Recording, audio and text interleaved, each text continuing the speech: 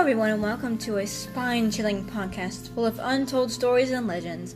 I'm Bree, and I'm Patrick, and we are Disturbingly Frightful. Every week we'll bring you the story of a scary, haunted thing, whether that be a place or a doll.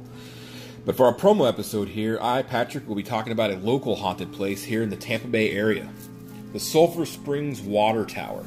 Now, if anybody has been in Tampa and you've seen this, it has an ominous feel.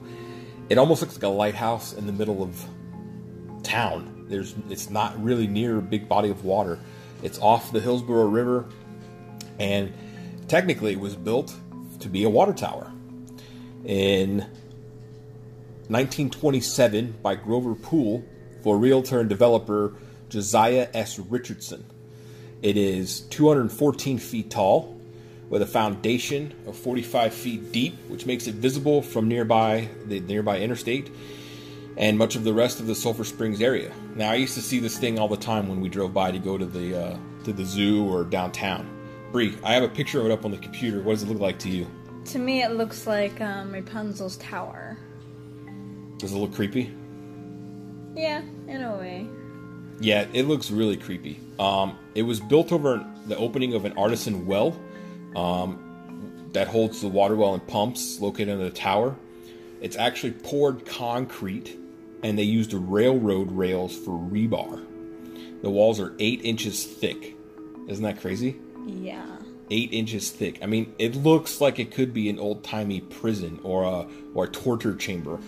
I do have a picture of the inside of it here, and it looks just like what you think it would look like. It looks like a dungeon. It looks like the inside of a sewer system. It's got crap all over it. There are weird ropes hanging in places. There's a weird wooden door with locks on it. However, this place is not open to the public. There have been stories associated around this tower here, and one of them is one I actually made up when I was younger. Me and my buddies riding in the car all the way to the zoo and stuff.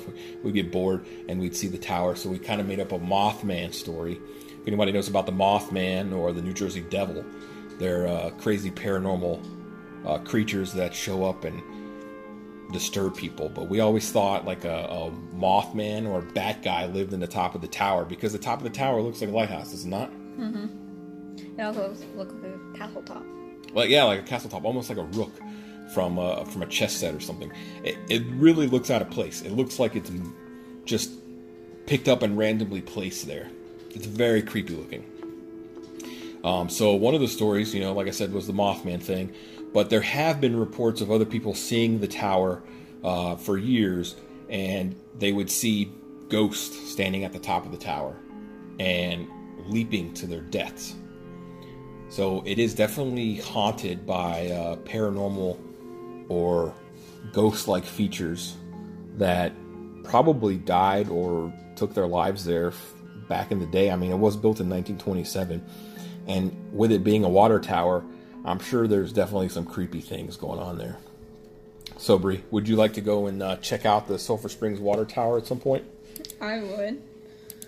It would be quite an adventure. Look, in this picture, there's caution tape hanging from the railing, and it looks like some kind of rope, like someone was tied up in there. It's very creepy looking. We'll post these pictures on our show notes on our website, and we'll definitely have a website link in the description on Anchor.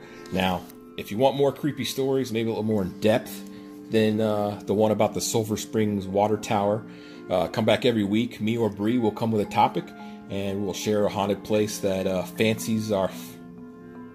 just fancies us, and we think may be interesting to share. You got anything to add, Bree? Nope. This is actually pretty cool. So.